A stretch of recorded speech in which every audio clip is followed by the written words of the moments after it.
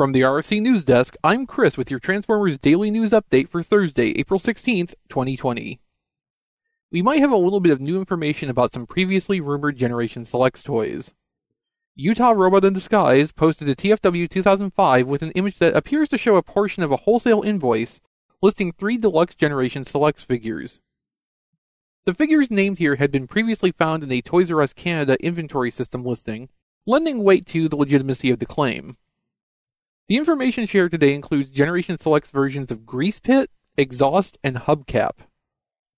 A shipping date is listed with each entry, telling us that Exhaust and Grease Pit are set for this August, and Hubcap in September. Grease Pit was originally a Micromaster that came with the gas station base, and so would be a modulator figure now. Going by just the basic shapes, it seems like this would most likely be a redeco and minor retool of Ironworks. Hubcap is one of the increasingly few Autobot mini-vehicles that hasn't had a proper Generations update, and would of course be a redeco of Cliffjumper with a new head and possibly alternate accessories. Exhaust will be a redeco of Wheeljack, and may be the most interesting of these to see realized.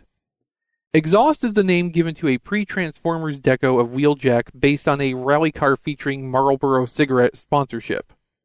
A masterpiece based on this was produced some years ago, and infamously met with a lot of problems because of its use of similar markings. This effectively guarantees that Generation Selects Exhaust will not be very accurate to the original idea, but exactly how the redeco will be handled to keep it from being another source of problems is very up in the air. Whatever the colors ultimately look like, we should be able to expect a new head mold for it at the very least. Official announcements for these figures are anyone's guess at this point. Given the projected release timeframe, a planned reveal during SDCC seems likely. Assuming there will be a San Diego Comic-Con this year, which seems more and more like a bad bet to take. Even if there's not, Hasbro could opt to still carry out an online reveal event on the same schedule as their usual SDCC fan media breakfast, giving us the chance to get the same showcase of new stuff. And the 1,000 pre-orders launching all at once that goes along with it. Speaking of pre-orders, if you'd like to support us in continuing to bring you podcast and blog content like this, please use our Amazon affiliate links, like tfradio.net/Amazon. A little bit of every purchase comes back to us, but doesn't cost you anything extra.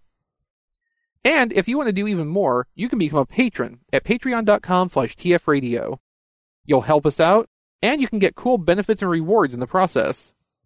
Or check out some awesome RFC merchandise, like t-shirts, mugs, pins, stickers, and more, at tfradio.net/shirt.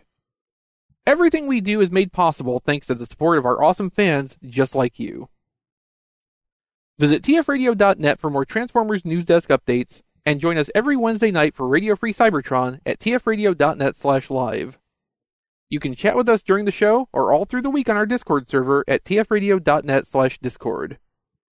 I'm Chris, and this has been your daily Transformers News Update from the RFC News Desk.